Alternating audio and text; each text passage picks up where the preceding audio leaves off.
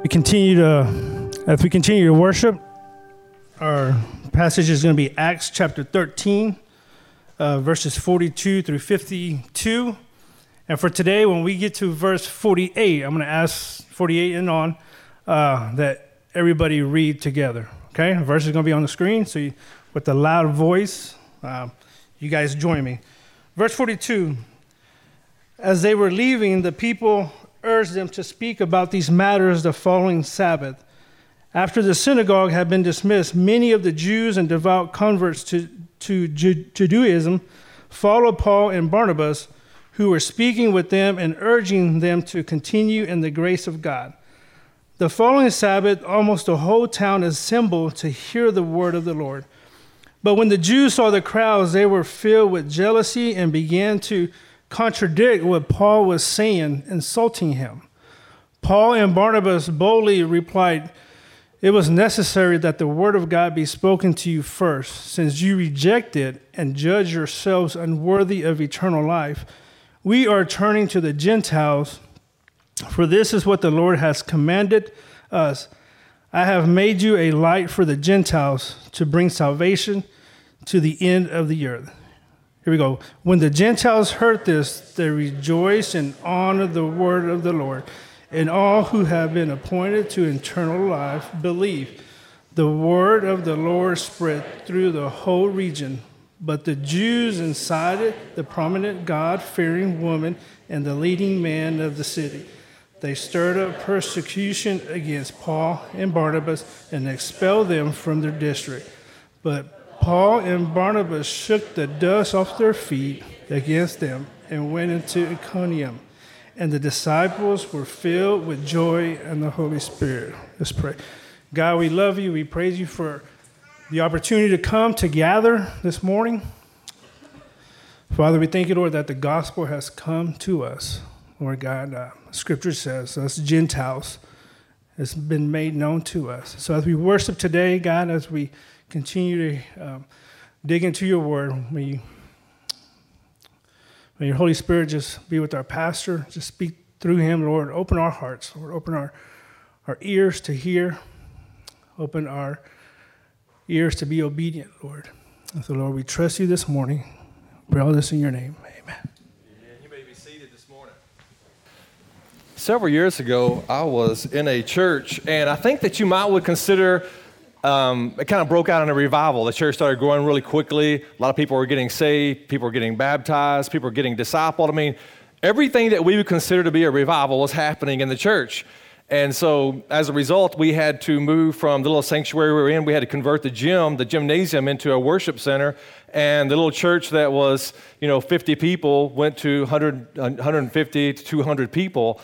And I never will forget the first time that we had 13 people that had made, most of them were adults, some of them were teenagers, and they had made first-time professions of faith in Christ, and they were getting baptized. 13 people, big deal for a little country church. And I never will forget, after it was all over with, one of the older women in the church said, "Yeah, but look who's getting baptized." Oh, wow.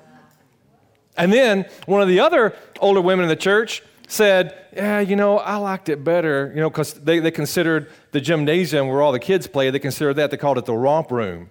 And we were having church in the romp room. And so one of the elderly women in the church said, "I don't really like having church out here in the romp room. I liked it better when we were back in the little sanctuary where I knew everybody, because out here I don't know half the people out here."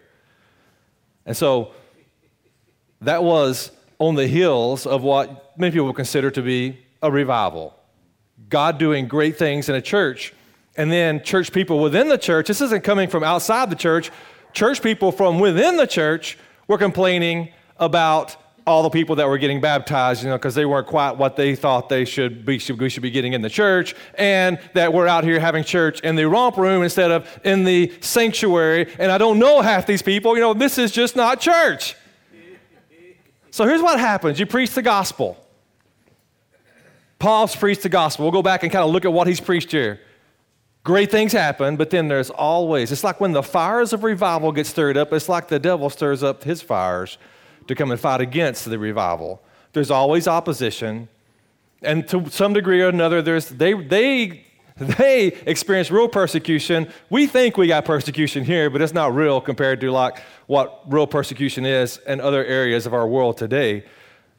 But then when the true gospel is there and there's true conversion, the ending result is always, for those that are in Christ, that little word there at the end, and it's joy. Let's look at it. Let's go all the way back to Acts chapter 1, and let's look at the thesis statement of Acts chapter 1, because we're seeing this fulfilled in our text today. Jesus told the disciples, said, you will, but you will. It didn't, you might, didn't say you might, didn't say you can. It says you will. This is definite. You will receive power when the Holy Spirit has come on you. And you will, once again, definitely, you will be my witnesses in Jerusalem.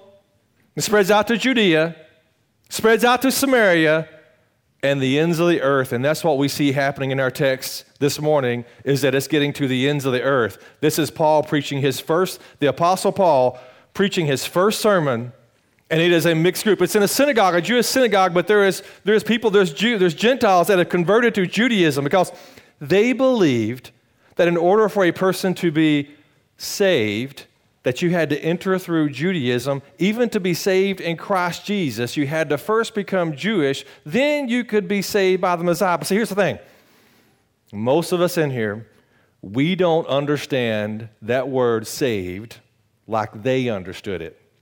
You understand saved in the East Texas 2021 version of being saved, having Jesus as your personal Lord and Savior. That is not how they understood being saved. Now, Paul's going to get to the working out, what we talked about last week, the plan of salvation, which is a part of the overall gospel. Paul has preached the overall gospel to them of Jesus, okay? Here's what you have to understand. Saved to them was covenantal, a covenant with God, and it was about a kingdom and a king. So whenever the Jewish people talked about being saved, they understood that you're entering into our kingdom under our king. And that's how you're saved, by this covenant relationship with God, because you're in our kingdom. It wasn't a personal thing with them. It was that because you're Jewish. Because if you want to convert to Judaism, you're becoming one of us. So now we would consider you to be saved. So you have to understand that this morning as we're reading this text, and Paul's talking about salvation, but the way they're understanding salvation and the way you and I understand salvation, there's a little bit of a gap between the two. And so this gets kind of confusing to us. So if we can just kind of flesh this out and understand what they meant by being saved, and then what we understand the biblical truth of salvation in Christ Jesus, it'll kind of help bridge the gap here, and we'll get a little clearer understanding of the conflict that happens in this story. So I want you to be thinking about a kingdom. Okay? So this morning, let's kind of put the personal Savior, Lord Jesus Christ, that whole terminology, which that's true, let's put that to the side, and let's think about king and kingdom, okay? Jesus is the king of the kingdom of heaven, the kingdom of God, however you want to put it. He's the king. And so whenever I enter under his kingdom authority, I'm entering into his kingdom. His kingdom is not a physical location. You got over 100 times in the New Testament it talks about in Christ Jesus, and that's speaking of salvation, because when you enter into Christ Jesus, you enter into the kingdom of God. So when you come under, you bring your life. I'm asking you today, have you brought your life under the kingdom authority rule of Jesus? Does he reign and rule over every aspect of your life, or are you just making him a little part of your life, you think, by making him your Lord and Savior just to get you to heaven, to punch your ticket to say, I'm going to get to heaven someday? That's not how they understood this. And I would challenge you to step back and let's stop thinking about putting Jesus in one little bitty part of my heart, and let's think about bringing my whole life under his kingdom authority rule, and it'll change your whole perspective about salvation and what it means to be saved, and about eternal life, not just something you obtain there and then, but something you experience here and now. So let's go backtrack just a little bit. Look at the sermon that Paul has preached, kind of hit the highlights to understand. Look at him talking about kingdom. Think about it, kingdom perspective. Because the nation of Israel, God had given them prophets, then they asked for a king because they want a king because they're in a kingdom. Okay? And God gave them Saul, son of Kish, a man of the tribe of Benjamin, for 40 years. After removing him, he raised up David as their king. So the Messiah comes from the lineage of David. They all knew that. That's what they were all looking for. When they studied the scriptures and they thought about their salvation, because you got to understand something, for the Jews, they understood their salvation was going to be deliverance from Roman oppression. This was going to be our salvation. And then our king, our Messiah, he's going to reign and rule over the whole earth. It's going to be all, we're going to take over. The kingdom is going to take over. Whenever David was king, that's whenever the kingdom of Israel, that's when it was at its largest and most powerful point at that point. Man, they had subdued all their enemies. So that's what they were looking for the Messiah to do, just like David did. From this man, sticking to David, this man's descendants, as he promised, God brought to Israel a Savior, Jesus. So there's interesting, because now Paul's kind of flipping it a little bit for them, as he's not saying has brought a king. He didn't even use the word Messiah, anointed one, which means king also. He used soterion right there, a Savior. So I was like, wait, why would he say a Savior? So he's kind of challenging what they think, just like I'm asking you to challenge the way you think about salvation. Let's kind of meet in the middle here and see if we can kind of understand a little bit better what this text means. God had fulfilled this for us, their children, by raising up Jesus. As it is written in the second Psalm, okay, so here's kingdom language right here. Second Psalm, so when the king would step off the throne and his son would take over, he would say, "You are my son. Today I have become your father." I'm no longer your king. I'm now your father, because now you're sitting on the throne. So he's using kingdom language right here when he's talking about Jesus, when Paul is preaching his sermon in the synagogue. And they're all like, yeah, that's messianic kingdom language. We like that. Therefore, he also says in another passage, "You will not let your Holy One," there it is right there, your anointed one, your king, see decay. For David, that king David, after serving God's purpose in his own generation, he died, he fell asleep, and he was buried with his fathers, but he decayed. So he can't be the Messiah. But the one God raised up, Jesus, King Jesus, he did not see decay. So the Apostle Paul is showing them from Scripture how Jesus fulfilled this kingdom, this messianic promises that was laid out before them that they talked about all the time. Therefore, let it be known to you, brothers and sisters, if you're going to live in the kingdom, he's going to be your king, that through this man, forgiveness of sins is being proclaimed to you. So it's no longer, your sins are no longer going to be covered. They're going to be forgiven. And then he uses that amazing word, everyone who believes, because that's how you get in the kingdom, it's through faith. Everyone who believes, there it is justified. The first time we've got that recorded in a sermon in the Bible. It's totally forgiven, right in God's sight. Just because you are under the king's authority, you're living in his kingdom. Now, in this kingdom, here's what happens. Automatically, you are justified. You are right in the sight of God. Your sins are no longer counted against you. So you are justified through him from everything that you could not be justified from through the law of Moses. So let's get to our text right now. So as they were leaving, the people urged them to speak about these matters of following Sabbath. Man, come back. We want to hear more about this king. We want to hear more about this kingdom. We want to hear more about what it means to live in this kingdom. This was exciting to them. This is what I would present to you. The Holy Spirit is stirring in them. The Holy Spirit is stirring and urging them and pulling them to what we understand as salvation. They are being saved, okay? After the synagogue had been dismissed, everybody's walking out the front doors of the synagogue. They're all going their way like they've done every Sabbath. Many of the Jews and devout converts to Judaism, so we got Gentiles mixed in this, because you remember at Antioch, we've got about a population of about 10,000 people in this area. Whole bunch of different, isn't just Jewish people, there's Gentiles that have converted to Judaism. They converse with Judaism. They followed Paul and Barnabas. So like when they're walking out, Paul and Barnabas are walking out, there's a whole big group of people walking out with them, following them. And because what does it mean to follow Christ? Does Jesus use that kind of language in the Gospels? If you take up your cross and follow after me, that's discipleship language. So they're following after.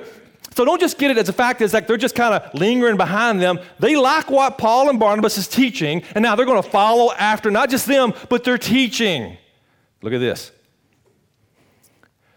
Paul and Barnabas They were speaking with them, urging them to continue in the grace of God. See, because we understand now in our new covenant with Jesus that we're saved by grace. Can I show you something this morning? We talk about this all the time, and so I'm just, our kids, when they are like 13 years old, they start studying algebra in school, and we will not teach them theology in church because we think they can't understand it. So I'm going to show you something now that's going to be like, you may think, why is David showing us this? I don't really care. Well, let me show you something. I want you to understand this. This is vital to you understanding soteriology, the theology of salvation. Because here we've got one of our primary verses that we understand salvation in, and I want to show you how important this one word right here is. We don't grasp in our English language how important this word grace is. So when you're reading, the Bible, the New Testament, was written originally in the language Greek language, okay? So in the Greek language, speaking of algebra and all that kind of stuff, it's much like algebra. Word order tells you the value of the word, okay? Let me show you this in Greek. Ephesians 2:8-9, we talk about this verse all the time, okay? So I want to show you this. I've got this in charities, how you pronounce that. That really is the second word, okay? This right here, this doesn't even translate into English, okay? This is for charity, for grace, okay? So the word right here that starts off like this is, when this thought begins, when Paul's writing out Ephesians 2:8, he's like, this is the predominant thing we're talking about. It's grace, your salvation. Predominantly, everything else that comes after this is all tied in to this word grace. For by grace, you are este. And now, see, if you're reading Strong's Concordance or something like that, and then you look at a Greek, some of y'all can look at your Greek text and stuff like that, and you say, wait a second, this is sozo, but then when I'm reading the Greek text, what is that? What is this? Why is it that this is salvation, sozo? Why have we got this big long, this is a verb. Here's what I want to show you. Here's the word right here. It's right there. It's got a prefix, and it's got an ending right here, a case ending on it, so it totally changes what this verb means. What this means is that whenever they take this little bitty Greek word and they put all this stuff on this verb, what this means is that it's tying back into grace. This is explaining to us what grace is doing. So it's not just that grace saved you, it's that grace saved you and is saving you and will continue to save you. Here's the good part. So for by grace, you are saved, dia through, pistoon right here. Pistoon right here, this is faith. Faith is way down here. Now listen, I don't want you to think, faith isn't important. No, there's 150 verses in the New Testament that tell me something different. Faith is very important. So you're saved, for by grace, you are saved through faith, and this, kai tato, is not from you. And these, tauto, what are these? The faith and the grace. They're not from you.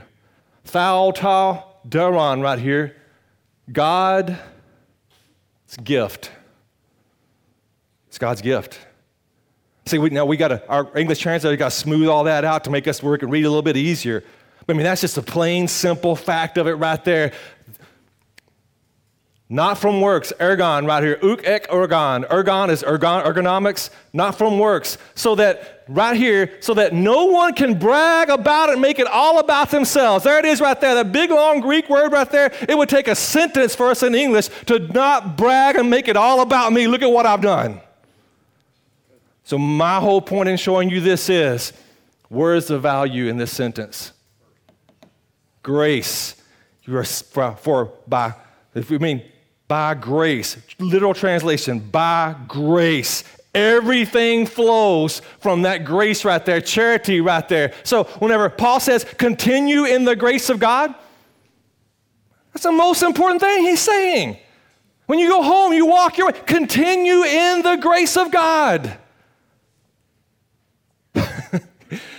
That's what we got to be doing, folks.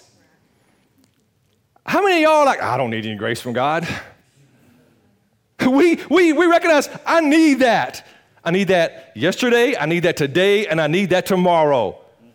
That is the salvation right there. It's all based on the grace of God. So back to following Sabbath. Almost a whole town assembled to hear Paul preach. Doesn't say that. To hear the worship band. Didn't say that. To hear the word of the Lord. I sure hope this morning you did not come here to hear me preach. I sure hope this morning you didn't come here to hear the praise band. I sure hope you didn't come here today for a social event. I hope and I pray that you came here today to hear the word of the Lord. That is the most important part. Because now, listen, there is a revival breaking out. Word has gotten out about the king and the kingdom. And everybody can come into the kingdom through the king. You don't have to be Jewish. You don't have to be good. You don't have to earn your way. It's by grace. You come into this wonderful kingdom. Man, I want to hear that for myself. I want in this kingdom.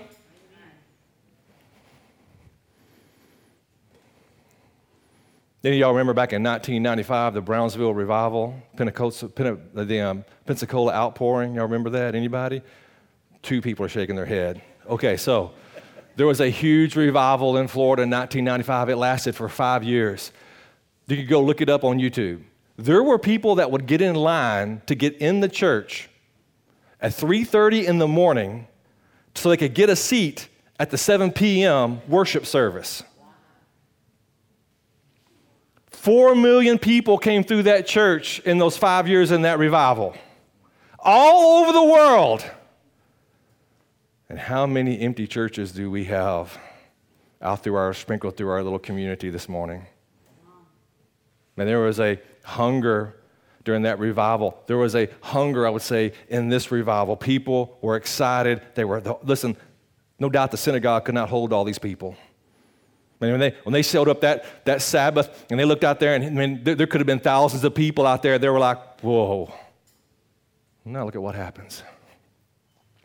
But when the Jews, so this would be the ones who are in charge of running the synagogue, but when the Jews saw the crowds, they were filled with, our translators get us right here, guys. They were filled with zeal. They were filled with zeal when they saw that. See, because the reason our translators can't put zeal in there is because you and I understand zeal is a good thing. Look at this. Here's where Paul uses this zealos right here. When he's talking in Galatians 1:14, he's talking about whenever he was in Judaism and he was a Pharisee. He said, I advanced in Judaism beyond many of my contemporaries among my people because I was extremely zealous for the traditions of my ancestors. Why were the Pharisees, why are they so zealous about their traditions? Because when they look back over their past, when they read what you and I consider to be the Old Testament story, the people of God, they would always try to go God's way, but then they would depart. They would rebel against God's way, and then God would have to discipline them. They would cry out, they would repent, and then there would be a revival. They'd come back to God's way. They would start following God's word, God's law, and they would do good until they got away from God's word and God's law. So the Pharisees of Jesus' day were like, we're not going to repeat the mistakes of our ancestors. So they became sticklers about the law and following the law and sticking to the word of God, and where they would not let anything get out of control. And anything that got kind of out of control, man, they would come down hard on it because they did not want to depart and be disciplined again. So that's why they were what we call legalistic about it, okay? Because they didn't want to fall back into the problems of the past. So when they saw this crowd show up because of Paul and Barnabas' sermon about justification through faith alone, by Christ alone, they were like, we're real okay with it. But then when they came back the next Sabbath and there's crowds, thousands of people, no doubt, out there, okay, they got to shut this down now. This is getting way out of control. We lack control, by the way. If God's presence and power showed up in this room right now and everything got out of control, most of us wouldn't come back next Sunday. Scare us to death. We think, man, they're weird down there. And they began to contradict this whole justification through faith alone. and Christ alone that contradicted what Paul was saying, insulting, and once again, that's kind of a weak word for us because we don't have a good equivalent. Here is blasphemo. You know what blasphemo means? It means to blaspheme. Jesus said that all sins under heaven can be forgiven except for blasphemy against the Holy Spirit that will never be forgiven in this age and in the age to come. Blasphemy is a strong word. It doesn't just mean to insult somebody. It means to not only just to insult them, but it means to degrade them in every possible way you can, because if you can't destroy the message, you've got to destroy the messenger. Thank God our politicians don't ever do that. Look at this. Here's Jesus going back to his hometown when his ministry begins. He went to his hometown. He began to teach them in their synagogue so that they were astonished, and they said, and where did this man get this wisdom and these miraculous, they're seeing the miraculous powers that he had, and they're like, where did this man get this? And I love this. Isn't this the carpenter's son? Isn't his mother called Mary? Isn't his brothers and James, Joseph, and Simon, and Judas? And his sisters, aren't they all with us? So where does he get all these things? Because he can't be our king. Because I remember when he was just a little boy. And I know his brothers, and they're not so good. You know that, right? And Mary, she wasn't perfect either. You know that, right? So now, let me just inform you on something, because sometimes in small communities, people get to where they don't like each other. They gossip about each other. It happens in small communities. I know that may be shocking to y'all. So they're in a small community, and people are gossiping, and they don't like them. And then all of a sudden, you know, Jesus, their eldest son, goes off, and he comes back, and he's like doing this, like he's pretending like he's the Messiah. He's reading messianic texts in the synagogue, and he's pretending like he's the Messiah. And I'm like, wait a second, we know his family. He can't be our king. I'm not going to be in his kingdom. And they were offended by him. How dare he do that? Hey, man, listen, somebody in there had to step back and go, how did he do that miracle? How did he teach that truth? Hey, wait, where was he born? Because I don't remember him being born here in Nazareth. Somebody had to be asking that question. Jesus said to them, please, I want y'all to live your best life now and to like me and be real happy and smiley. No, he said a prophet is not without honor except in his hometown and in his household. And he did not do many miracles there not because he was unable to, but because they did not want him to be their king. And if they don't want him to be their king, then they can't get into the kingdom. Paul and Barnabas, they boldly replied, man, it was necessary that the word of God be spoken first. You can remember this is the Jews rejecting them. Since you rejected it and you judged yourself, this is so powerful. You judged yourself unworthy of eternal life under the king in the kingdom. Remember that, okay? He's telling them right now, you just said you don't want to be in the kingdom. So they're not all going to step back and go, that's right, that's okay, it's fair. They're going to get offended even more by that. What do you mean we can't be in the kingdom? We can't be saved. We can't be in the kingdom. We can't have eternal life. Hey, you do realize something, that for those of you who are in Christ Jesus, who are under the king's authority, who are in the kingdom, you have more than getting to go to heaven when you die. That's great and that's wonderful, full of glory, thank God, but you have got heaven coming to you right here and right now. And listen, here's the thing about this. You know, we talk about grace, being saved by grace, how wonderful that grace is, but here's what you have to understand. Also, we've got to put in with this, work out your own salvation with fear and trembling. So you're like, I'm saved, I've been, doesn't really matter now, I don't have to do anything. No, listen. If I'm really going to be regenerated, the Holy Spirit's working inside of me, I can't keep from doing something. The Holy Spirit's going to be urging me and driving me to do something, because then it says, after that it says, for it is God who works in you both to will and to work according to his good purpose.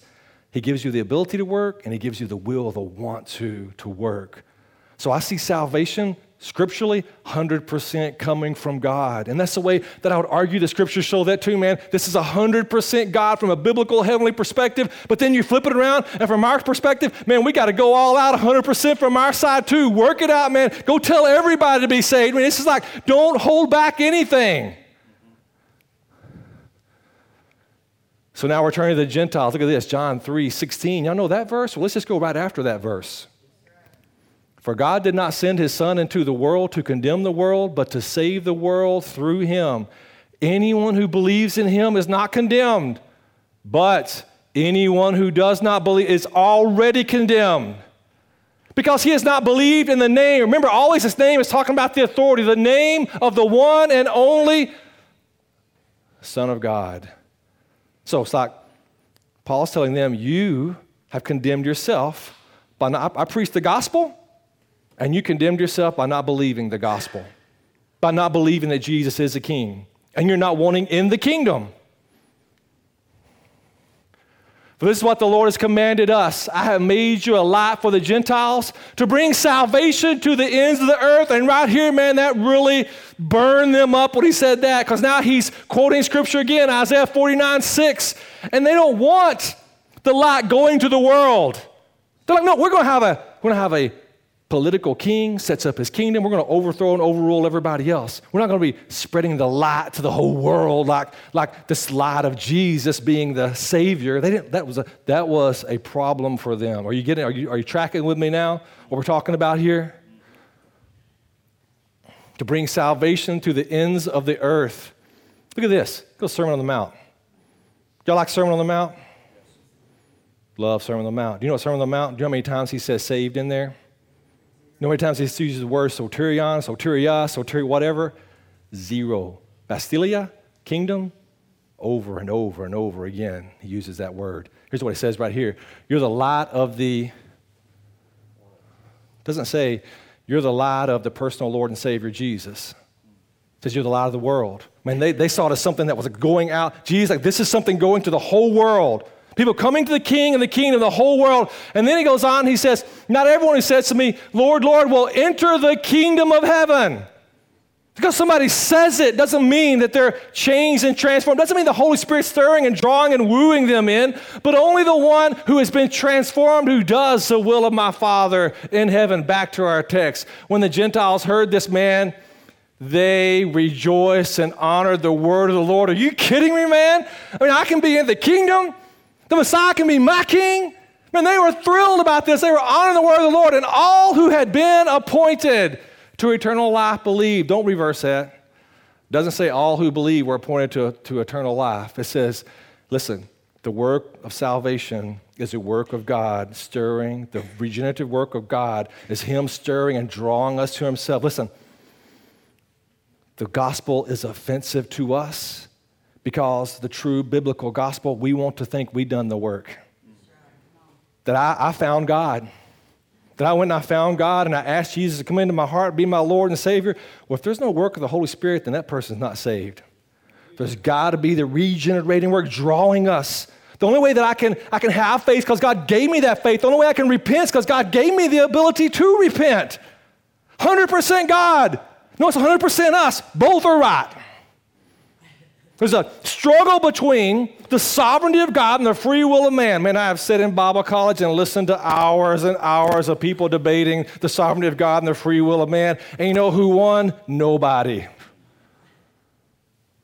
So he says that they were appointed. They could not, this effectual call, they could not resist that they had to come in. Listen, if that gets you all sideways, wraps you all up, let me just show you a few more verses. John, here's Jesus speaking. For no one can come to me unless the Father who sent me draws them to me. You can't go find God. God found you. He stirred and drew you.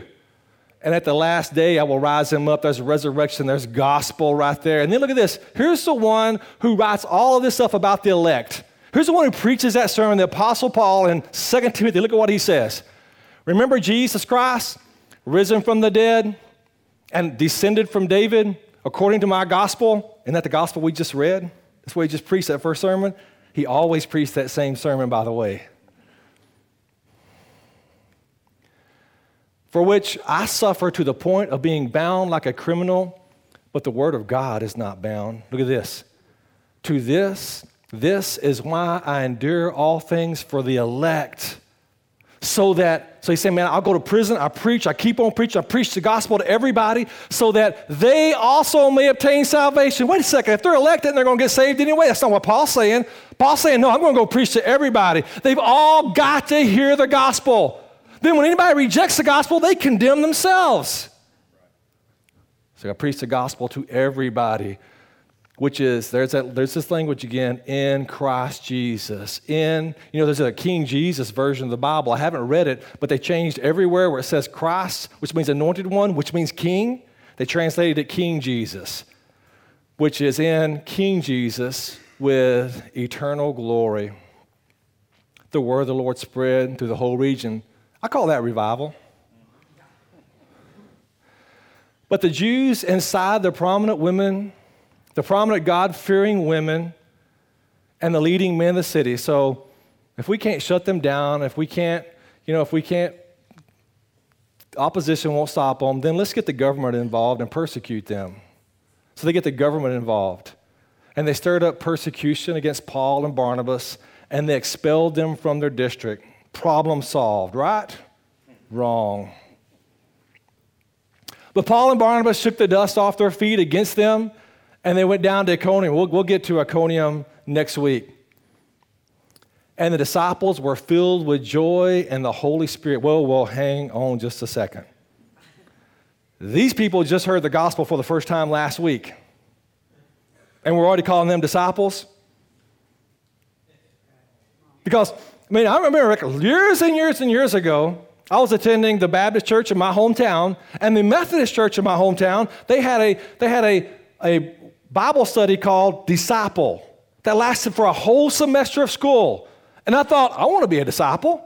So I went over there with all of them. I was the only Baptist with all the Methodists, and I went through their disciple program all the way through because I thought when I got through, now I'm going to be a disciple. I didn't realize that disciple, I always thought disciple, that you're saved, you're convert, you're Christian, and the upper level is disciple. It's not true. This is synonymous. Saved, converted, you're disciple, follower of Jesus. 1 week later, they referred to them as the disciples. And listen, the guys that just brought this great revival just got kicked out of town. Shouldn't somebody be out there going, man, this isn't fair? No, look at this. It said they were filled with joy. And why were they filled with joy? Because they were filled with something else. Because when you're filled with the Holy Spirit, you're going to have to be filled with joy. Happiness is all determined by what happens to you. Joy is all connected to your relationship with Jesus. Nothing can shake your relationship with Jesus, so nothing can shake your joy. Your happiness may go up, but your joy, you'll always experience. There's a joy unspeakable, full of glory. Remember that old hymn? There's joy that even when we're at our greatest loss and life is at its hardest, there's still joy inside our hearts. You know what this joy is? This joy is in the kingdom. You can't be in the kingdom of God and not be experiencing joy. Okay?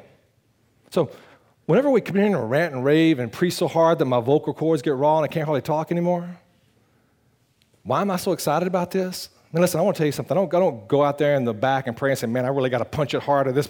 Man, when this is all going through my mind and I'm thinking about it, I don't ever think I'm going to raise my voice.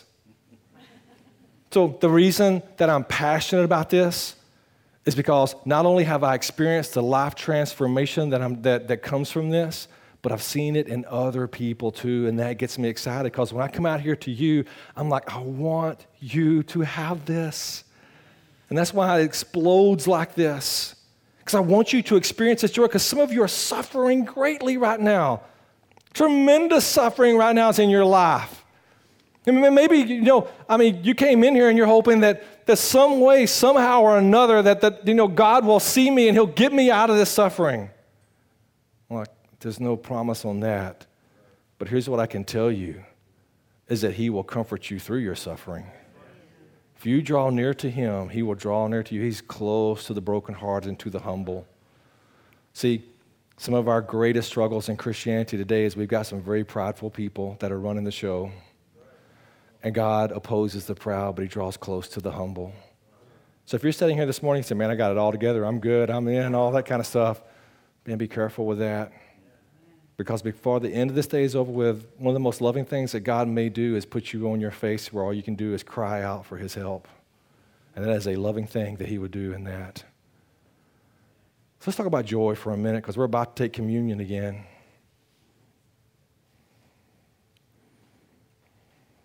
Let's talk about the kingdom and joy. Because sometimes I believe that we can have joy infusions. Some of y'all get vitamin infusions and stuff like that. I believe we can have joy infusions, okay? So let me explain to you how I would define this. Joy is infused into my life when I enjoy the good gifts of the kingdom with gratitude and recognition to the King Jesus, who is the giver of all good things. So can I tell you where I get joy infusions? Some of y'all right now, y'all are in church and y'all looking at the preacher and y'all are expecting me to say that my joy infusion happens when I read my Bible, when I pray, when I worship. You're like, oh yeah, it's just preacher talk. So here's what I'll do. I'll move away from that and I'll tell you some other places where there's joy infusions. There's joy infusions when early in the morning, when my wife and I walk out the door and we go for a walk and I hold her hand and the sun's coming up and the skies are blue. And we were thanking God. And I look up at that blue sky, all those little clouds, and I think, the kingdom of God's a beautiful place. And I hold my wife's hand and I think, the kingdom of God, the two are becoming one. It's a beautiful place. There's an infusion of joy that goes into my heart. Whenever my little granddaughter comes to me and she has, in first grade, she's written a note and it says, I love you, Papa, so much. And I put that up over my computer and every time I look at it, there's an infusion of joy that goes into my heart. And then when the little granddaughter, when she comes over and she kisses my cheek and she tells me there's a joy infusion. When my son comes to my door and he knocks on my door and he opens the door and I say, what do you want? And he says, I want to show you this piece of paper. And I take the piece of paper, and the paper is straight A's. Joy infuses into my heart. See, that's kingdom joy. Are you with me this morning? It's all good. These are all good gifts from the Father. Would you please stand this morning?